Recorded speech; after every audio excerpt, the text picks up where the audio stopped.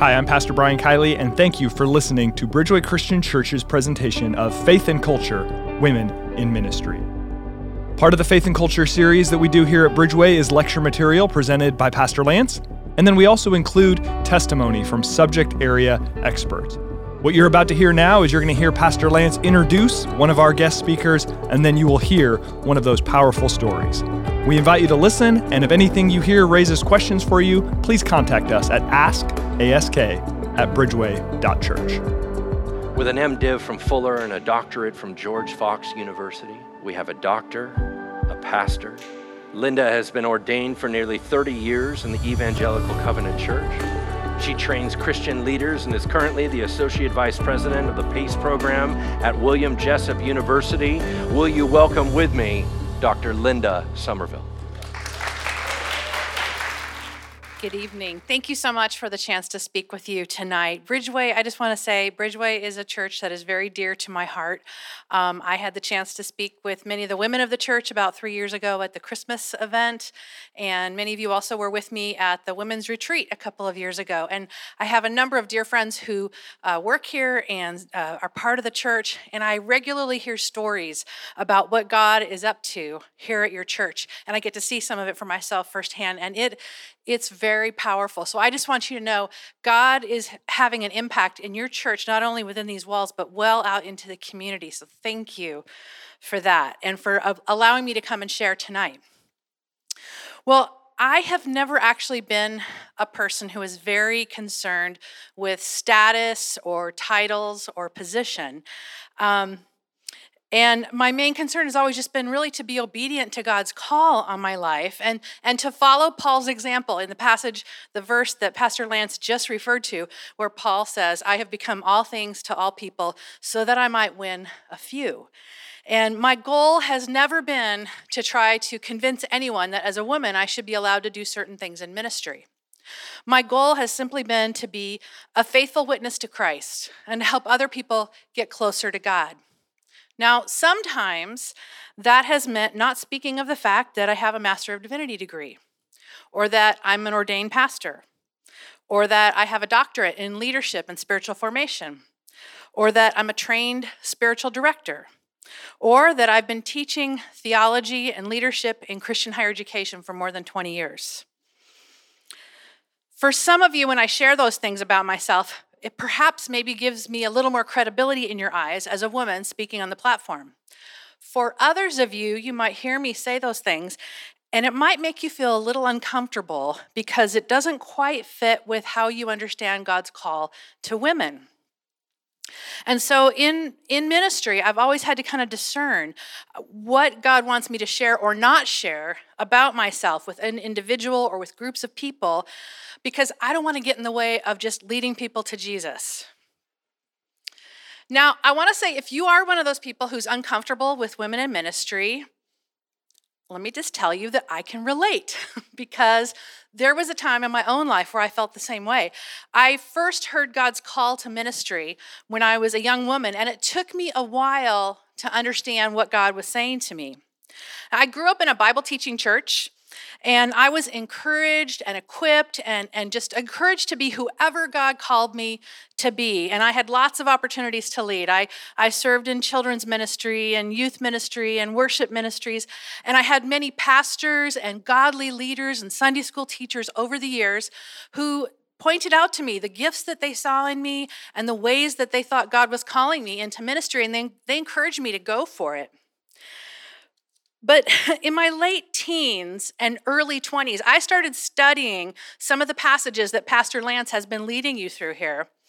And it led me to think that God could not possibly be calling me into pastoral ministry. So I wanted to be fully obedient to Scripture. And I began to wonder, how could God call me, a young woman, into pastoral leadership? That doesn't make sense. Despite all the encouragement I'd had from pastors and godly leaders, I doubted myself, and I doubted that that was God's call. So I figured that God was probably calling me to overseas mission work, right? Because in a third world country somewhere, because that felt to me, more authentic to what God might be calling me to as a woman. And I felt more comfortable preaching and teaching in the Philippines, where I spent a few months doing some mission work, than I did preaching and teaching here in the United States. So somehow, I don't know why, but I thought that was more okay with God. So I decided I need to get some more training, right? So I decided that I needed to go to seminary. I went to Fuller Seminary to get my MDiv with an emphasis in cross-cultural ministry because they had an excellent training program for missions. So I went there, but God had a surprise for me. Overseas missions was how God got me to Fuller, but while I was there, he redirected me to home missions right here in the United States.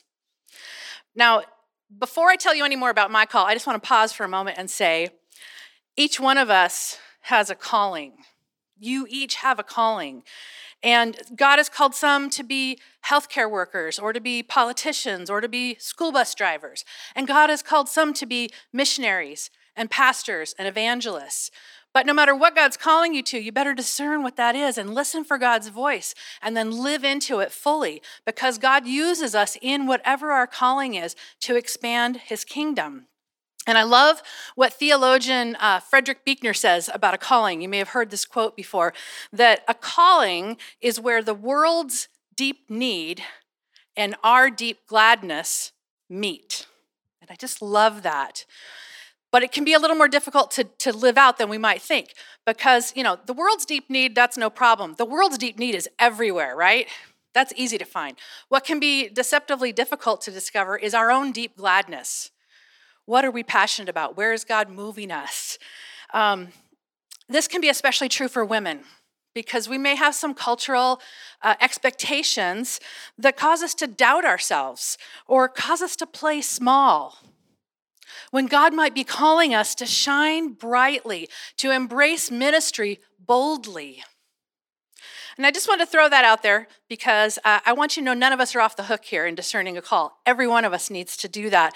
You may not be called to be a woman or a man in professional paid ministry as your profession, but you are called to something. And so I encourage you, if you don't already know what that is in this season of your life, start praying about it. But back to my calling, back when I started at Fuller Seminary. That's actually where I met my husband, Phil, who is here with me tonight. And early in our dating relationship, Phil realized that if we were going to stay together, if we were going to keep growing in our relationship, he was going to have to get serious about understanding the whole issue of women in ministry. He grew up in a conservative Baptist church, and in his church, it was just a foregone conclusion that women were not preachers or pastors. But then he came to seminary, and he began meeting many gifted and called women. And it caused him to begin challenging his assumptions. And as we began dating, he knew that if we were going to stay together, he better be really clear about what God was saying in Scripture about this whole issue. Now, one of the many things I love about Phil is that he is a person of very high integrity.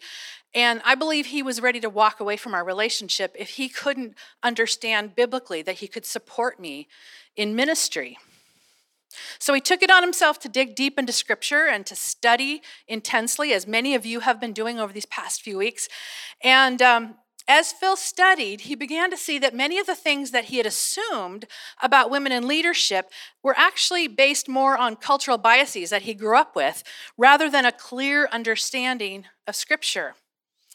And so eventually he did come to understand scripturally that God does call both women and men into ministry. And because of the due diligence that he did in studying this for himself, he ended up being even better than me at articulating an understanding of women in leadership in ministry. But meanwhile, in my early days in seminary, I was also doing my own study of Scripture, and I was beginning to get more clear on my calling, what God had called me for and equipped me for, and I began to sense God inviting me to step up and use those gifts. But what's funny to me now is I think back when I first started at Fuller, I remember saying, I never want to be a pastor. I mean, I'm sure God would never call me to be a pastor, and I don't ever want to marry a pastor. I just think God was just chuckling, and I learned since then never to say never to God. So eventually, Phil and I did sense God calling us into marriage and ministry together, which involved additional seasons of discernment where we had to discern how was God calling us together as a couple into ministry. And eventually, after seminary, we went on to get ordained. Both of us got ordained in the Evangelical Covenant denomination, and we went on to be church planters in Wichita, Kansas. It was a very exciting time. We also started our family there at the same time. But for the first 6 months or so of our time in Wichita, there was a number of covenant churches in Kansas who were supporting this church plant in Wichita. And every Sunday for the first 6 months or so, we would travel to a different church and we would speak to them about this new vision that God was birthing and how they were a part of it. And I'll never forget, one Sunday after the service, an older gentleman came up to me and he said, I never really believed that women should be pastors or preachers, but then again, I've never actually heard a woman preach before today. And he said, I think God is starting to change my mind. And I was like, wow, that's amazing. What was really amazing to me is that through the message that Phil and I had brought that morning, we were talking about God's vision for reaching a lost world, right? Neither one of us had said anything about women in ministry. But for this man, just simply hearing a woman stand up and talk about her passion to reach lost people, that had the side effect of God using that to begin to open his heart and his mind to see how God could indeed call women to be preachers and teachers. I didn't have to defend my call. I didn't have to explain myself. I was simply called to show up and preach the gospel and let the Holy Spirit speak to people. Now, each of us have cultural biases that we've grown up believing. When you have a biblical worldview, it's very helpful in helping you live a Christ-centered life. But sometimes it can be difficult to discern what parts of our worldview come to us from the culture around us, even the Christian culture, and what parts of it are truly based in Scripture and in God's perspective. That older gentleman that came up to me that day, he grew up in a very conservative, rural community in Kansas, and he had very distinct ideas about the role of women and men in ministry, even though he'd never actually questioned where those views had come from. Just like me in my early 20s, I had come to believe, and so had he actually, I had come to believe that it was okay for women to be missionaries, right? Teaching both men and women overseas somewhere, and that it was okay for women to teach other women and children, but not to teach American men. And when you start to pull that apart, it just really falls apart, doesn't it? Pastor Lance was talking about consistency. There's no consistency there. And also, it's really somewhat racially divisive, too, to speak of that. But why would it be okay for a female to teach an African man, for example, but not to teach an American man? Why would it be okay for a female missionary to come back to the United States on furlough and go speak at churches and give a talk instead of preach to them, right? How is that different? Truth is, it's not different. Many Bible-believing Christians have not really taken the challenge to dig deep into Scripture, as you guys have been doing here, which I want to applaud you for, by the way. But many have not done that, and they haven't really looked in to see what God's really saying in Scripture about women in ministry. Well, it has been an amazing journey for me over the years as God has continued to shape me and call me and use me in a lot of different settings. One of the things I had to wrestle with along the way was the fact that most of my role models were men.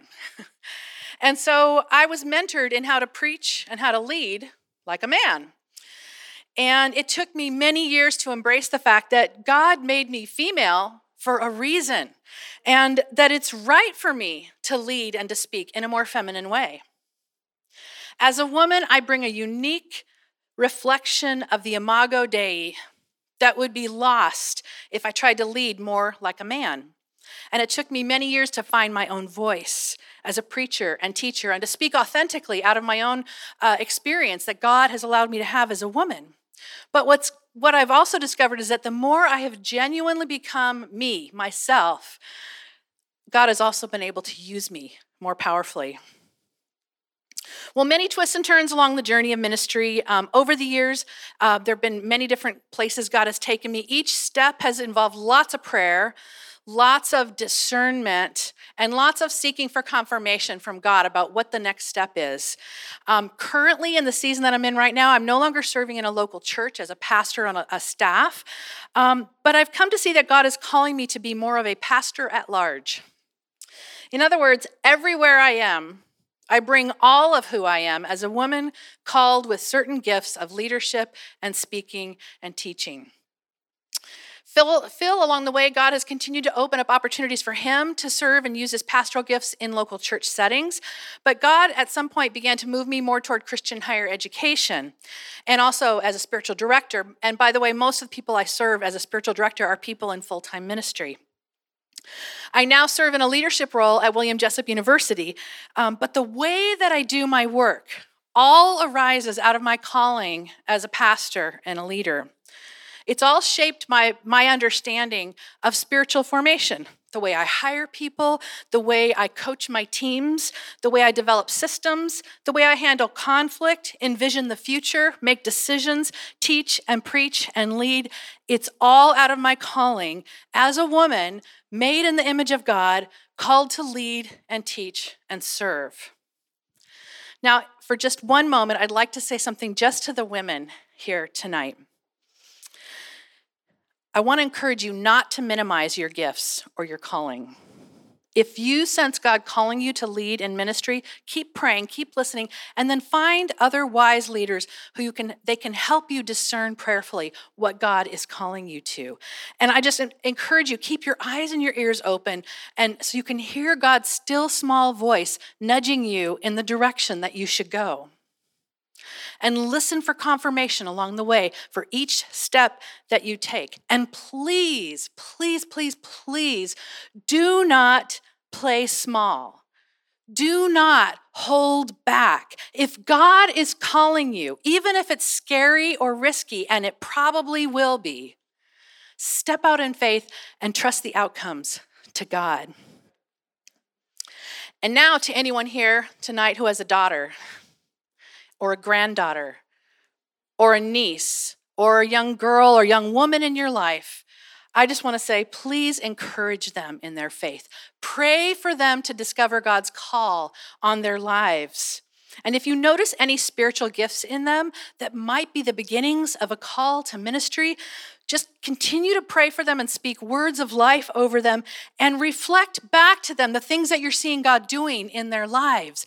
Because the world is going to try to push them down or hold them back or simply help keep them from being able to see themselves the way that God sees them. So you need to affirm them when you see their spiritual gifts in action. Just act in action. Keep pointing them to Jesus and let them know how precious they are to him. And that by the power of the Holy Spirit, they can make a real difference in this dark world. Well, I want to thank you again for your time and your attention. And I'm just going to keep praying that God's going to richly bless you and this whole church as you continue to seek him. Amen.